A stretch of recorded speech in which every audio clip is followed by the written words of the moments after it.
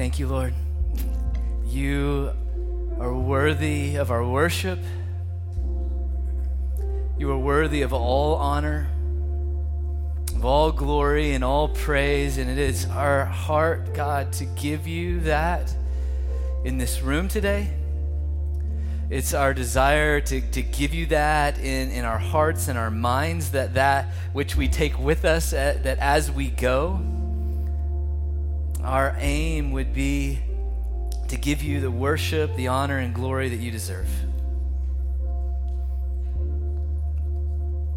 So be exalted in this place. We love you because you have first loved us. You have drawn us to yourself with cords of loving kindness. May we be a people that receive your mercy, that lean into your grace, and that are changed in your presence. And we pray this all in Jesus' name.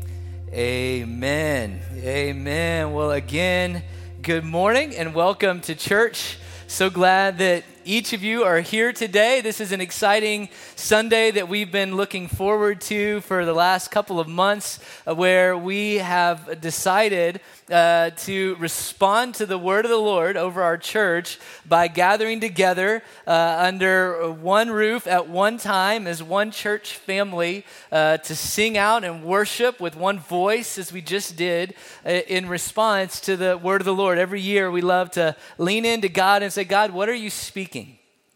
Where are you leading us as a people? Is there a word or a theme that you would want to highlight for us to kind of press into? And the word for us this year as a church and as a movement of churches is this idea of being one family together on mission. And so part of the response of that was, what if we took a season in the life of our church and said, as one family, we're going to gather together under one roof to worship him with one voice and with one heart respond to what it is that he's speaking. As he leads us and as he stirs us and as he gives us his marching orders, so to speak, to go out into the world and into the places where we live and work and go to school. And so we are excited and full of anticipation, really, of all that we believe God wants to do as we respond to this word that he's initiated with us. So thanks for being here today. Thanks for worshiping. We had a wonderful time at 9 a.m. People gathering in here to just intercede and worship the Lord together. And we're going to be doing that each and every week at 9 o'clock as well. And it's been an exciting time already leading up to this moment. We feel as though God's really stirring some new things. And I want to share maybe something you've heard already, but just share a little bit from my perspective, some of the things that God is stirring up. A couple of weeks ago, we had a live recording of a worship album by Antioch Phoenix. And it was an exciting night. A few hundred people were here to help with that live recording. I say help. I don't know. Maybe we were a hindrance. My voice might have been a little hindrance. But we were all singing for this live recording. And coming into the evening, there was a desire to raise just over $5,000 just to help with the production of this music. And the team had been working diligently and doing some fundraisers and things, and they had raised almost half of that. And we're needing about $3,000 or so. And there's about 300 people there. So Josiah at the beginning of the evening said, hey, this is what we're doing. We're fundraising for this. As God has led us to do this, we're believing for him to bring in the money. If everybody here gave $10, we'd be set. And so he kind of gave that vision.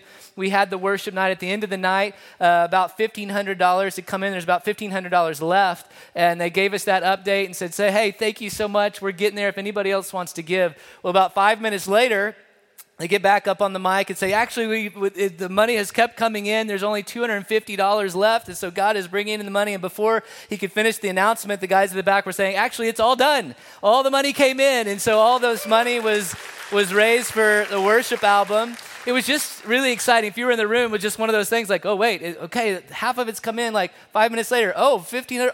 Oh, we only need, oh, it's it. And it was just like this exciting moment of like, wow, it's God is stirring something up. And it felt significant because the desire and the word of the Lord of why they are even recording this album was that they felt charged by God to capture the anthems that we have as a people, the things that the cries of our heart, and that what's God been doing in this house, and can we put those thoughts and ideas and those moments of worship and praise into music and language, and to give glory to God. And so we're so excited about how God just rallied the people in that moment. Well, 2 days later on Sunday, you guys, many of you I know were here, but we were in preparation for today and this upcoming season of having one service.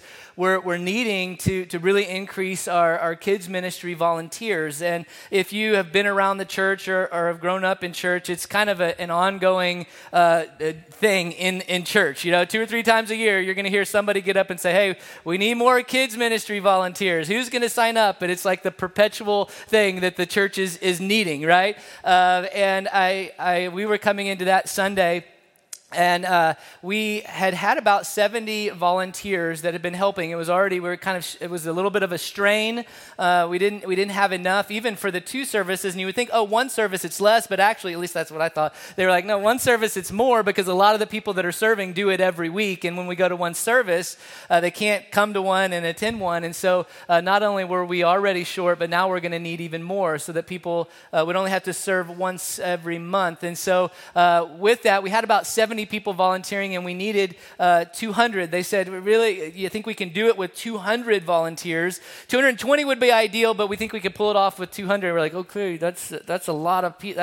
We got 70, and we're trying to get to 200. So worked on it a few weeks. We had 50 people sign up, and so we needed about 80 more people 2 weeks ago coming to be prepared and trained for this month, beginning this Sunday. And so we shared another announcement. Joy got up here and just shared the need, and it was so incredible to hear even our kids pastors who were back there, because you could scan the QR code, do it right now. And so it just started coming in. It's like in the first service, it was like literally like ding, ding, ding, ding, ding. And there was like over 40 that came in the first service. And then by the time the second service was over and people were leaving, 100 people that morning, we only needed 80 more. 100 people had signed up to serve in kids ministry that morning alone. So not only did we get to the 200, but we got to the 220 that they said would actually be ideal. And it was really exciting.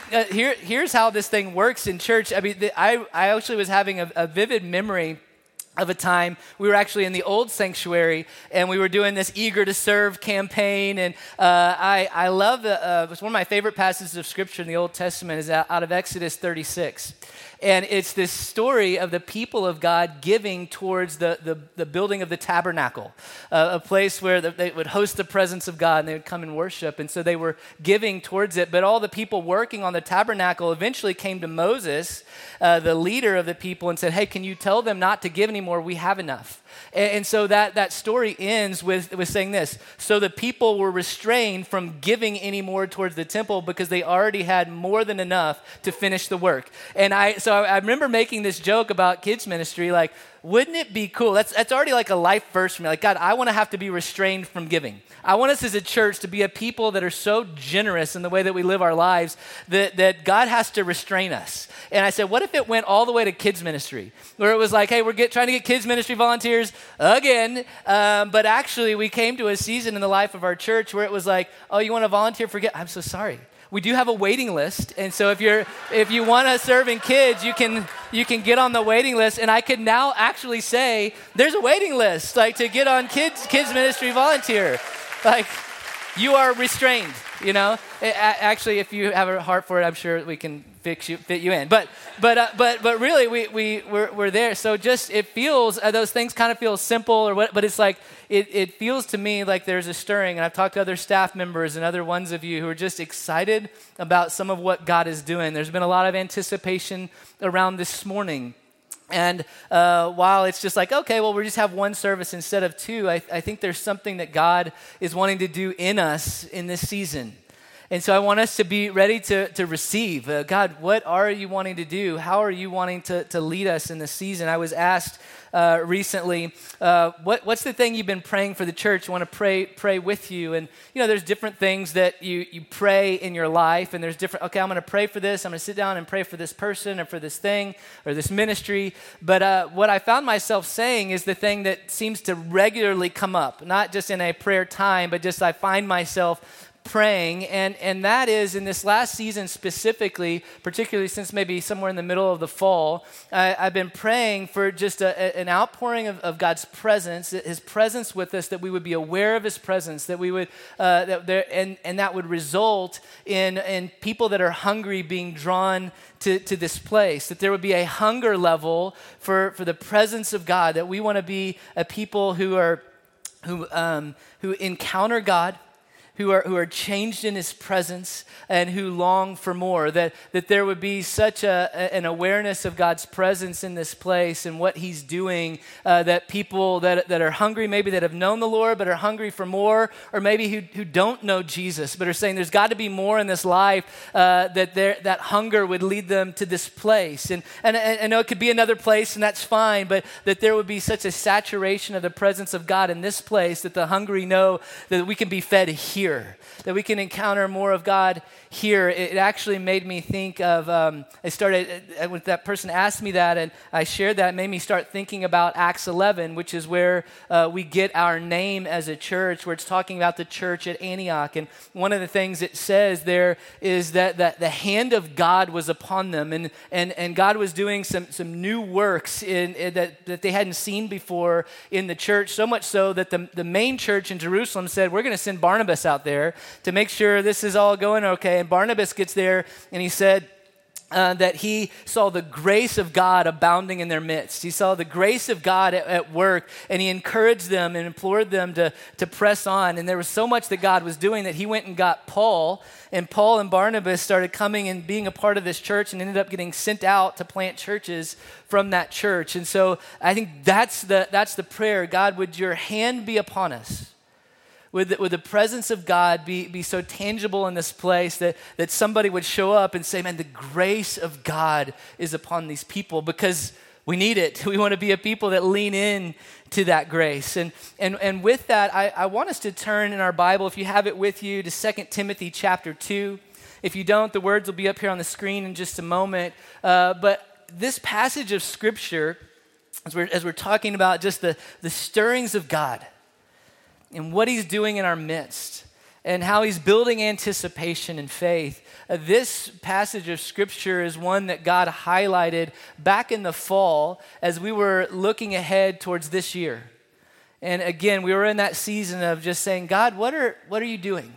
God, what are the things that are in your heart for us?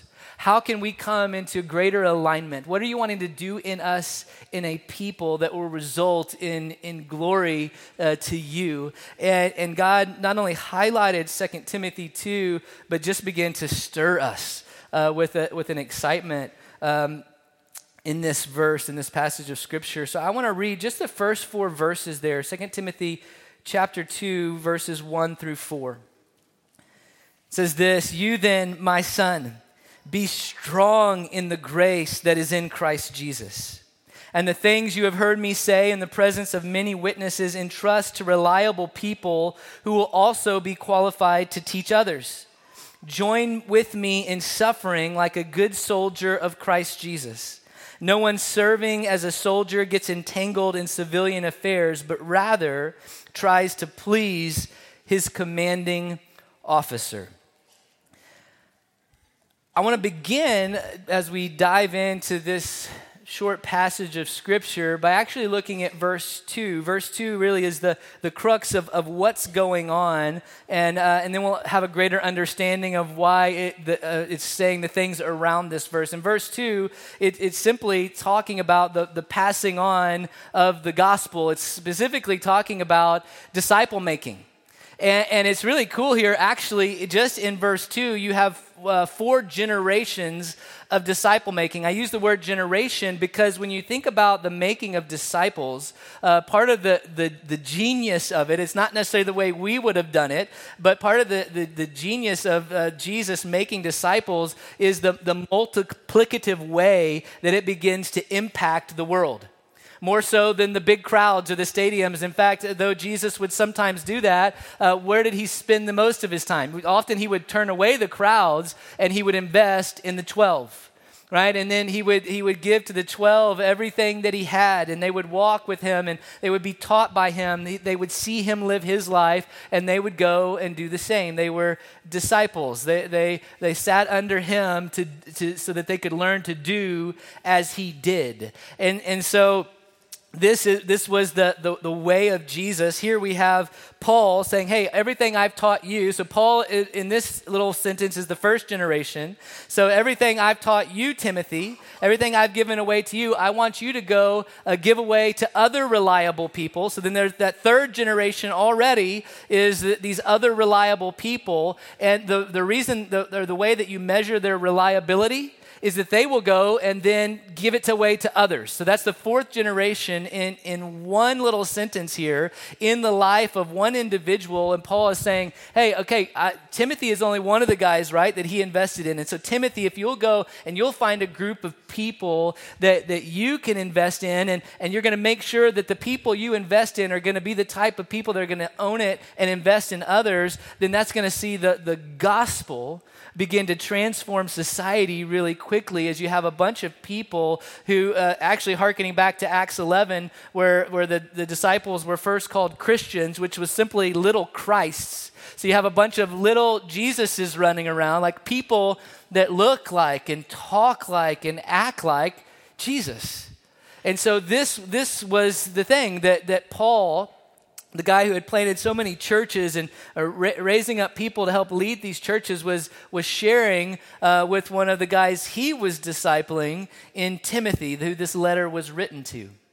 And so around this, you have a couple of passages of Scripture, but you have it around this pursuit, this calling, not only of Timothy, but of the believer, of the Christian who would see their life multiplied.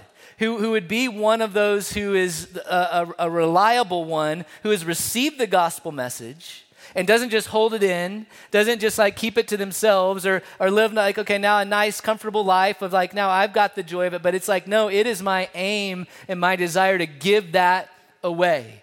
It is my intention. I will live with intentionality in giving that away. That's the call of the believer. And so from that place, what we've quickly realized is that's not easy. That's not easy. That's not comfortable. There's got to be intentionality around it. There's going to be people that reject you, that reject the message that you carry. There are going to be some people that accept it and then reject it, which is really painful as well. In fact, that's how this passage of Scripture begins. It says, "You then, my son, be strong." So what happened to make it start like that? Well, in chapter 1 of 2 Timothy, Paul is actually being very vulnerable. And he's saying, like, it's been tough. Like, there's been disloyalty. There's been people that were walking with us that have turned from the faith. In fact, he says in verse 15 there that everyone in Asia has deserted me, including a couple of specific guys that he mentions by name. And it's like, oh, I don't know how many people but that's disheartening, right? Like, everyone has left me. And he mentions these two guys by name. I imagine Timothy being like, no, not Bob, not George. They're much harder to say than that, but not George, not Bob. Like, it couldn't. No, say it's not so, right? And but it's painful. It's like, because you're giving your life away. You're saying, hey, entrust to these people. You're giving yourself away. You're reproducing the life of God in you and giving it away to another. And it can be difficult. There can be things that happen along the way that are disheartening. And so Paul is saying, you then, my son, be strong. Be strong. It's almost like, hey, have the fear of the Lord.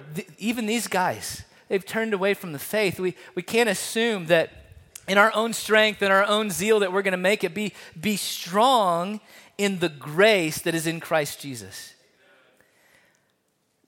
That's an instructive word, and it's hopefully an encouraging word to you. You don't have to be strong in yourself. You don't have to figure out, how do I keep going even when it's really tough? What Paul is saying is like, man, don't think that you can make it. Don't assume that in your own strength or in your own wisdom or your own ability that you're going to make it through. The enemy is out to steal, kill, and destroy. He is coming against specifically those who are out to make disciples, to give it away, to not keep it to themselves. And so there is a difficulty there. And so he's straining, he's straining in it with his words towards Timothy to say, lean into the grace of Jesus. Don't lean into your own strength.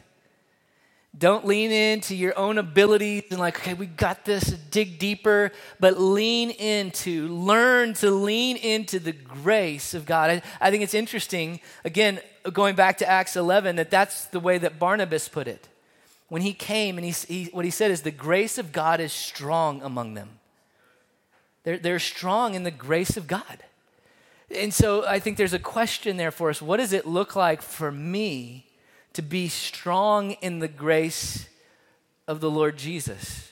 I'm not sure that's a phrase that we think about very often because we think about grace just being something that we just receive from him and that is what it is. But what does it look like to maybe gain strength, to be strong in the grace of God? And it's not only a grace that we have received, something that he's given us that we didn't deserve, but grace is also something that empowers us. We move forward. We go forward in the mission of God, empowered by grace. And so it's not in our strength, it's by his grace. It's in our weakness, he is strong. His grace is sufficient for us. Paul says, I worked harder than everybody, but it wasn't me, it was his grace working in me. And so there's something to learn there, to be a people that are zealous for the things of God, that are missional in our mindset, and yet are walking in the peace, the shalom of his grace. Empowered by his grace. And so we see that there's a need for that in the missional calling of God, the making of disciples. You know, all of last month, we spent talking about the family of God. As we think about this word that we have, one family together on mission, this month we're really making a transition to the missional aspect. I say transition, but really there's a flow. We are a family that does mission together. We without the missional aspect of who God's called us to be, it significantly weakens the family aspect. Because that's why we're here. It's why we've gathered to worship him, but then to be sent ones, that we're sent into this world, that we are witnesses. Any number of words that you could use from the biblical language of who we're called to be in the world. And so there's this missional aspect to it. And so we're beginning here understanding that the missional aspect of walking with God will mean that there is difficulty, will mean that there is a need to lean into grace, and for Timothy to be reminded, be strong in the grace of God. And really, it's bookended in the beginning of verse 3. It begins with, join me in suffering. Join me in suffering. So again, there's an element here where we understand that to move forward in the mission of God is not easy, that there is suffering. And Jesus tells us things like that in his own life and ministry. Like, hey, if they persecuted me, you better believe that there's going to be persecution coming at you. That this is just a reality if you are living a missional life in Christ. And so Paul is giving us this understanding that's kind of bookending the mission that we're all called to, and that is to make disciples. That is to receive the message of Jesus and give the message of Jesus away to those around us, to be ambassadors of reconciliation. And so this is the call that we all have. And one of the things that was really stirring us was the language that we see in the next verse, or there in the rest of verse 3 and on into verse 4. Join me in suffering like a good soldier of Christ Jesus. Join me in suffering as a good soldier of Christ Jesus. So we have this soldier imagery, this kind of army and military imagery, and this army this picture of battle and being in a battle, and that there's difficulty, there's suffering there. Join me in suffering like a good soldier. A soldier doesn't have everything that they need. They're not in wartime that they're getting a meal when they can. Their sleeping conditions are nowhere close to ideal. They're marching long distances, and so there's a level of suffering when you're not living for yourself, but you're living for the King. Do you know that you've been enlisted? That there's one that has enlisted you. And as I think about a soldier or being in an army, in the verse here that we'll get into in just a moment, speaks of pleasing the commanding officer. Some versions say pleasing the one who enlisted you. And I didn't think about it till we were worshiping here this morning, but the idea of being in the King's army. That we're a part of the royal army, the army of His Majesty. And so there's a place where it is the King that has enlisted us. And it is the King is the one that we serve. And so there's this picture of being a soldier. And so we're gonna think on and kind of run with that kind of imagery this morning. I think for me, there's a place of engagement that God is inviting us into. And I was thinking back in my own journey of stepping into that place in a greater level. And I was thinking of a time when I was living in Boston. I just moved there.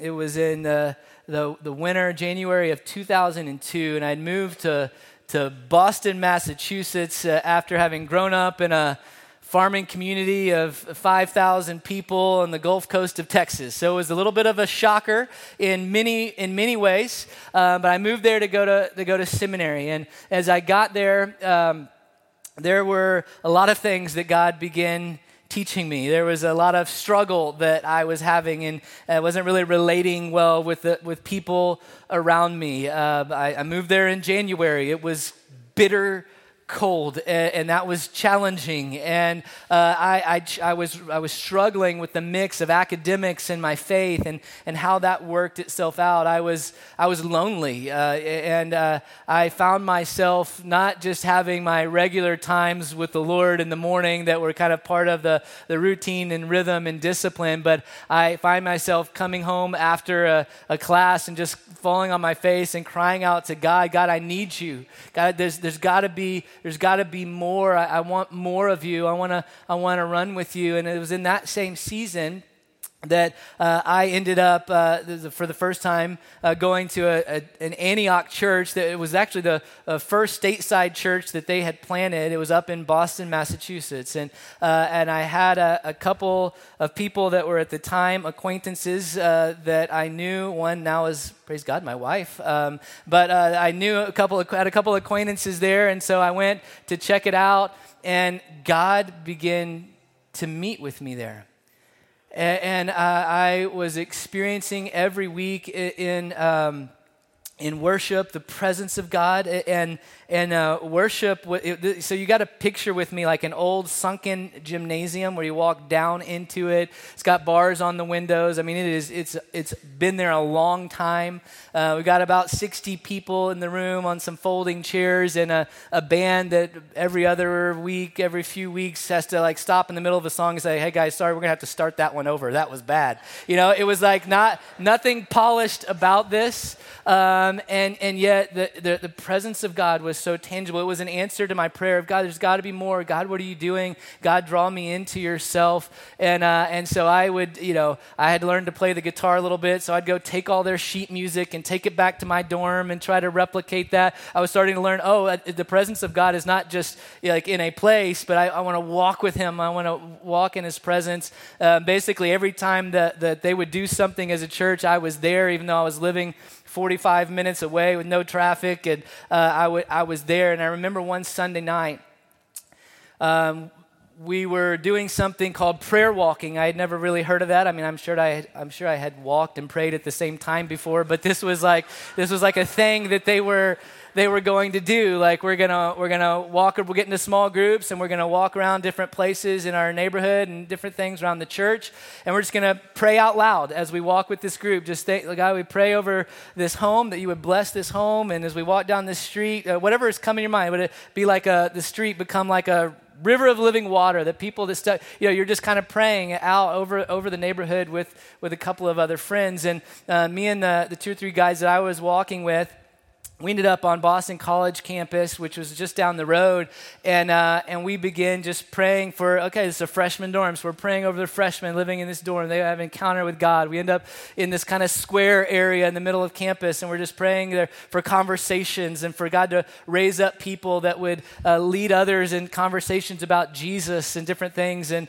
as I was recalling this story, this was when I had first moved to Boston, and here 10 years after that, we actually had 3 Boston College graduates come and plant this church with us. So we're sowing seeds early into that. And for me, I was just getting stirred. We were praying out loud, and other guys would be praying. I'm like, yes, that's so good. And a part of the prayer walking was also just if God was leading us to pray over anybody that we saw. And so I felt impressed to pray over this group of people.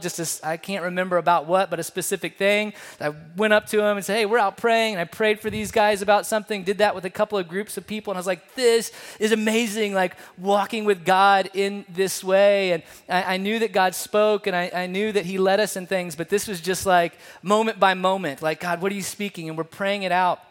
And then one of the guys with us, he was a little bit older than me. He'd been a missionary for a couple of years and walking with God. And we had sat down at a table at this point, and we're just continuing to pray. And he said, I feel like God just gave me a picture, just kind of in my mind's eye, this picture of a girl, and he described her, kind of what she was wearing, and it was like, okay, well, that's great. We pray for her, whoever she might be, and so as we're doing that, literally just a couple of minutes later, this girl, just as he described, comes walking around the corner of this building, and my jaw hits the floor. I'm like, I couldn't wrap my mind around it. And when he was telling us about her, he said, I just feel like she needs to know that Jesus loves her. I just really feel like God's given this picture, and this girl needs to know that she is loved by Jesus.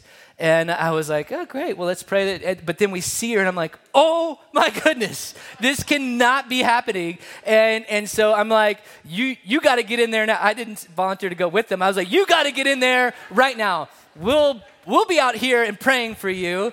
Because they had rounded the corner and they went into a cafeteria, and there was about 10 girls, so it was a little intimidating. And so he goes in, we're praying, we're more the air support, not the ground support. So we're praying from outside the building. He comes out about 5 minutes later, and he's like, guys, I'm so sorry, I chickened out. I felt like a little bit of a creeper, or like I didn't know how to do it.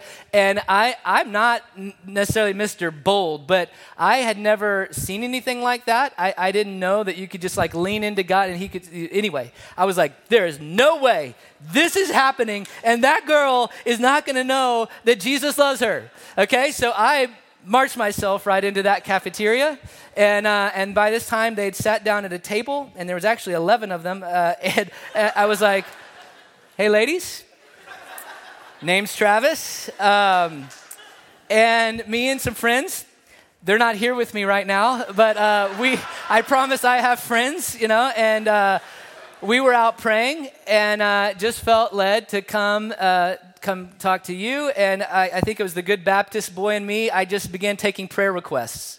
So I was like, does anybody have any prayer requests? And I actually got a few takers, so I remember them still. I mean, this was over 20 years ago, but there was a grandmother that was ill. There was a roommate situation that somebody shared about, and there was a test. So we didn't go real deep, but we got some prayer requests, and so I said, well, let's pray. And then I did the bold thing of not only praying for those prayer requests, but sharing the gospel in the prayer form. I don't know if you've ever done that. Like I wasn't feeling so bold as to just preach it, but I said, and so Jesus, we thank you also that you died on the cross for our sins.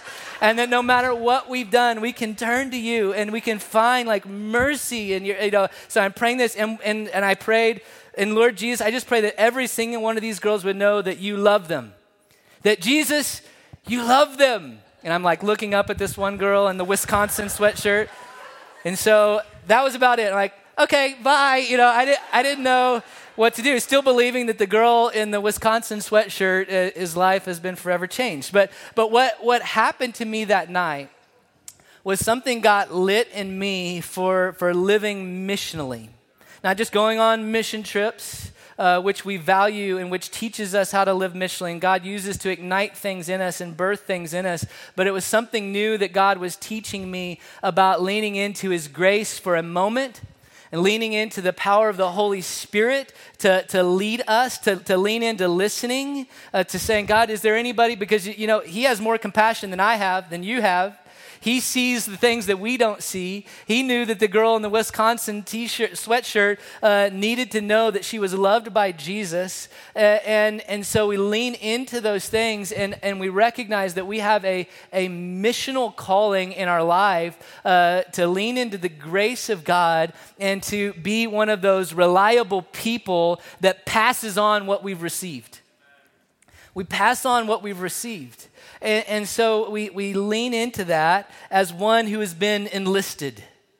One who has been enlisted to be a soldier. Actually, there's something that God's prompted us to do to really keep this before us. You may be aware of what we've always called our life group wall, and probably will go back to being a life group wall at some point. It's the map on the wall just in the lobby right here, where we regularly have all the life groups posted where they are, so you can find one that's near you. Well, we felt led by the Lord to change that, to make that kind of a missional prayer wall, if you will. And so all the life groups that have been taken down, and what you're going to find out there is 3 different kind of translucent, is that the right word? Circles. There's 3 different colors, and one will represent a person's home, their neighborhood where they live. One will represent a workplace where they work and interact with others in that way, and then one will represent school, if you're in school, or for kids where they go to school. And the vision that we feel like God's given us is to understand that God has placed us in different places in our city, and that there is a missional calling that we have wherever we live, whoever we are, wherever we work, whatever stage of life that we're in. And what I believe is going to happen is there's going to be something powerful as we begin to see that wall fill up. And a lot of these are going to overlap. Some of you live close together, work close together. I guess on some of the schools, there's going to be a whole stack of them. I don't know. But there's going to be this wall that begins to fill up, that begins to show us, I believe, what will be showing us the effectiveness of the missional call of God.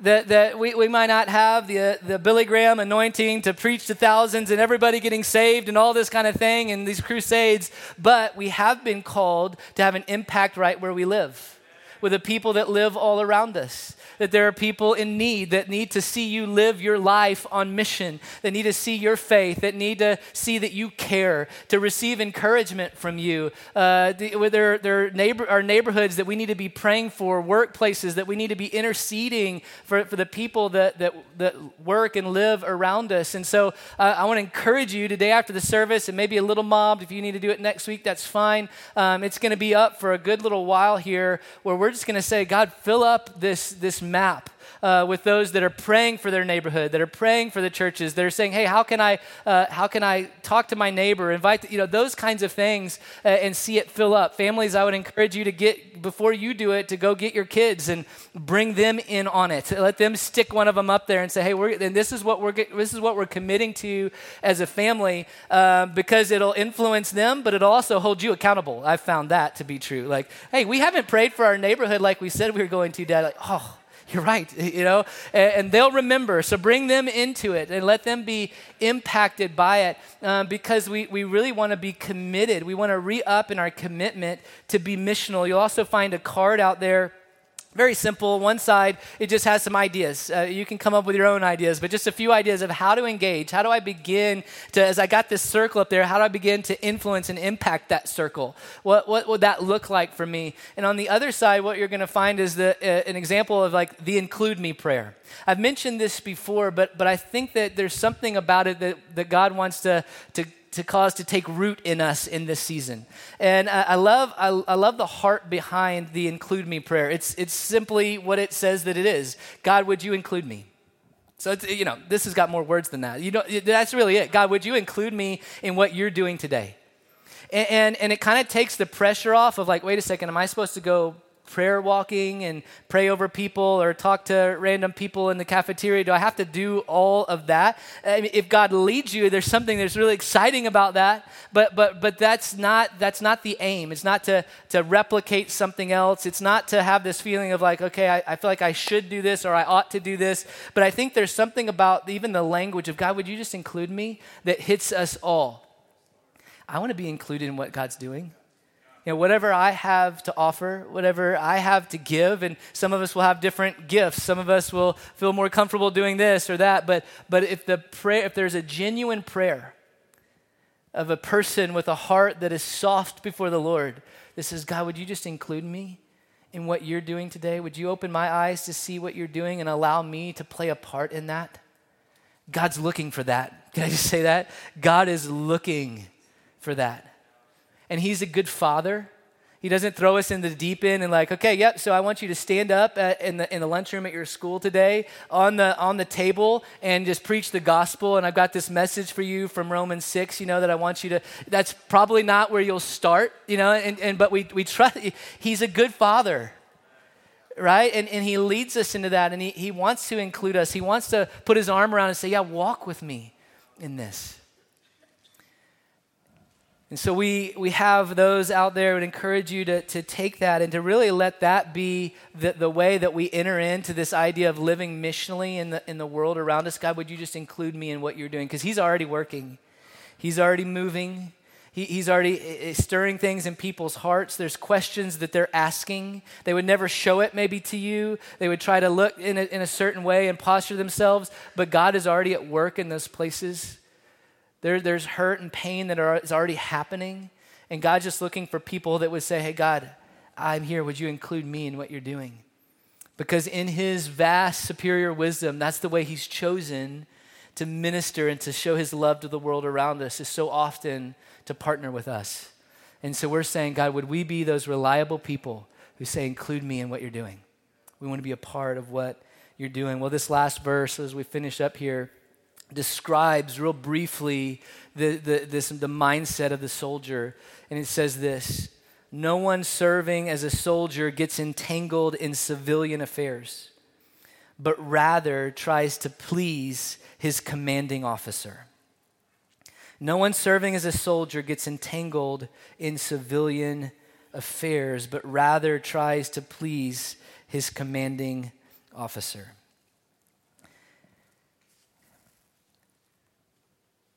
I think there's sort of an inventory that we want to begin by taking. This kind of phrase, civilian affairs, is one that I want us to allow to really impact us. What does that mean? What does that look like? How does that take shape in my life? So that I can avoid getting entangled in those things. What does it look like when we think about worldly pursuits, worldly pleasures or comforts, worldly arguments and things that we entertain or we allow to take up so much space in our mind?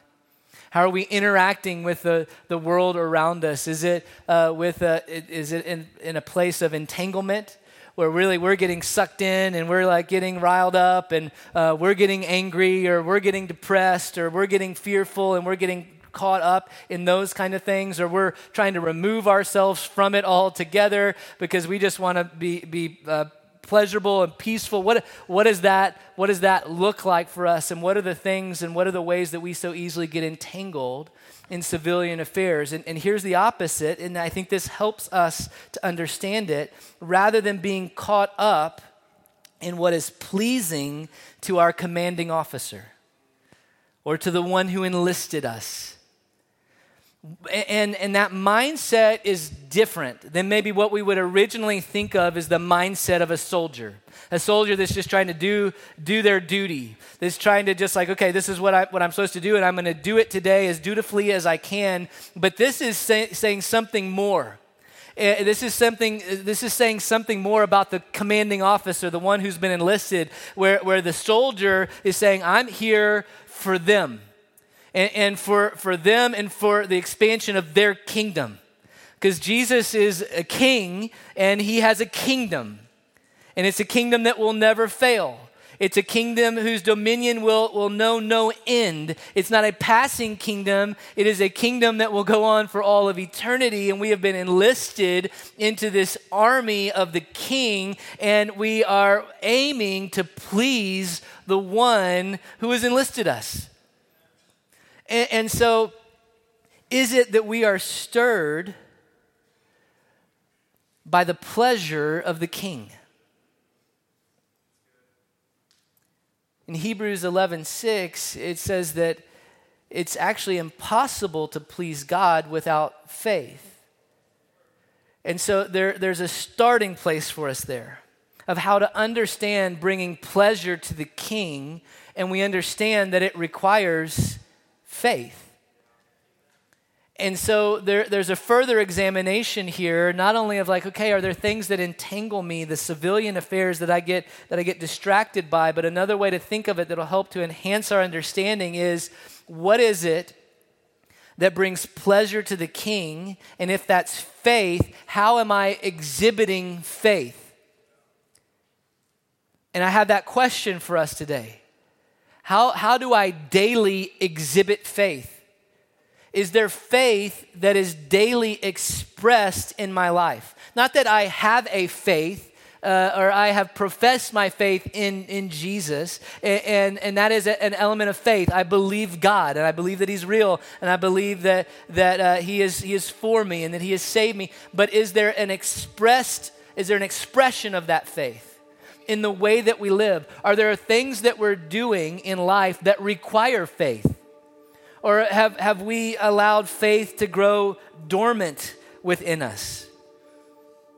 Are there things that we have given away by faith? I love the story of Peter and John when they're approached by, or when they come across a person begging at the city gate, and they're asking for coins, for money, and they say, silver and gold, we don't have any of that, but what we have, we give to you. And so do you know that you have something? The question is, do you know you have it, and do you know how to give it away? Do you know that when you give it away, it's powerful and it's effective, and it is the answer to what people are asking, and it's a hope that they're needing?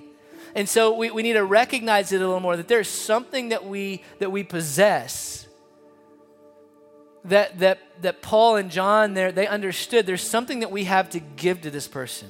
It may not be the thing that they're outwardly asking for right now, but it is the thing that they need. And so there's something that we have to give away. There's an expression of faith in the way that we would give something away. What I want to make sure of is that my faith doesn't only come out when necessary. Oh man, I gotta get my faith going for this one. I'm in a tough spot. Or this is a big goal. But that we actually pull out faith every day because we're looking for ways to express it so that we might please the commanding officer. I want us to start thinking about faith a little differently. Not just something that you pull out when you need it. Okay, well, we got to have faith for this one, brother. It's like, no, I pull out faith every morning. And I use it as a way to please the King. Would you include me today? Is there a way I can step out in faith today because I long to please the King? I live. I mean, how many of us could say, I live for the pleasure of the King? Or do we live for our own pleasures?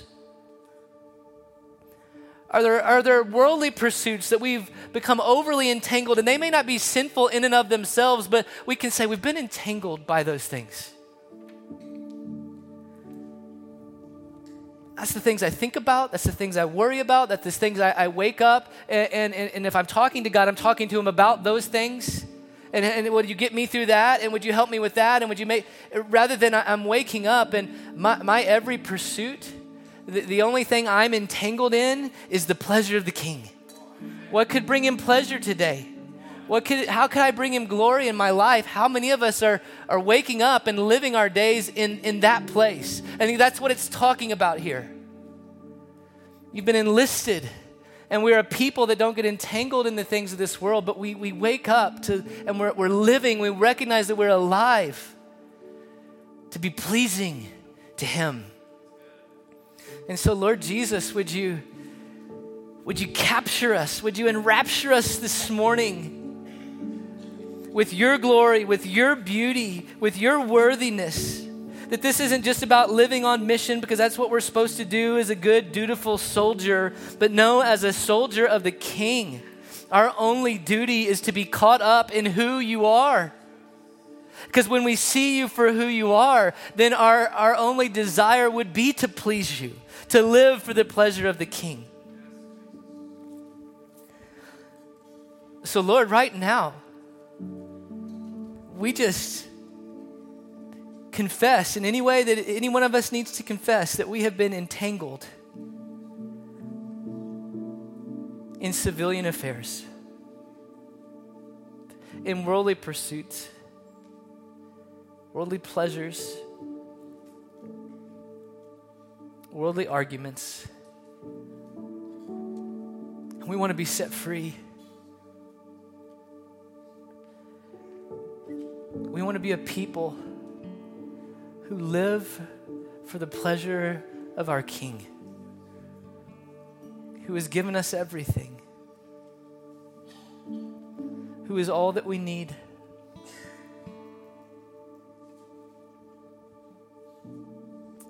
And I pray, Lord, that pleasure would be the very thing that fuels the mission,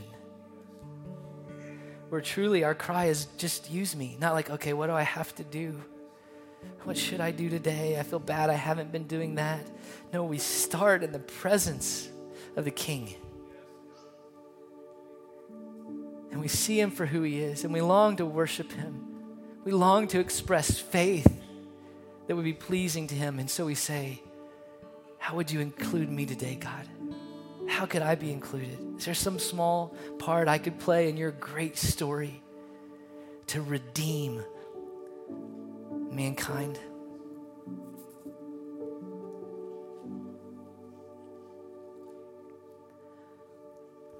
I want to invite you to stand with me, and I want to invite you to respond.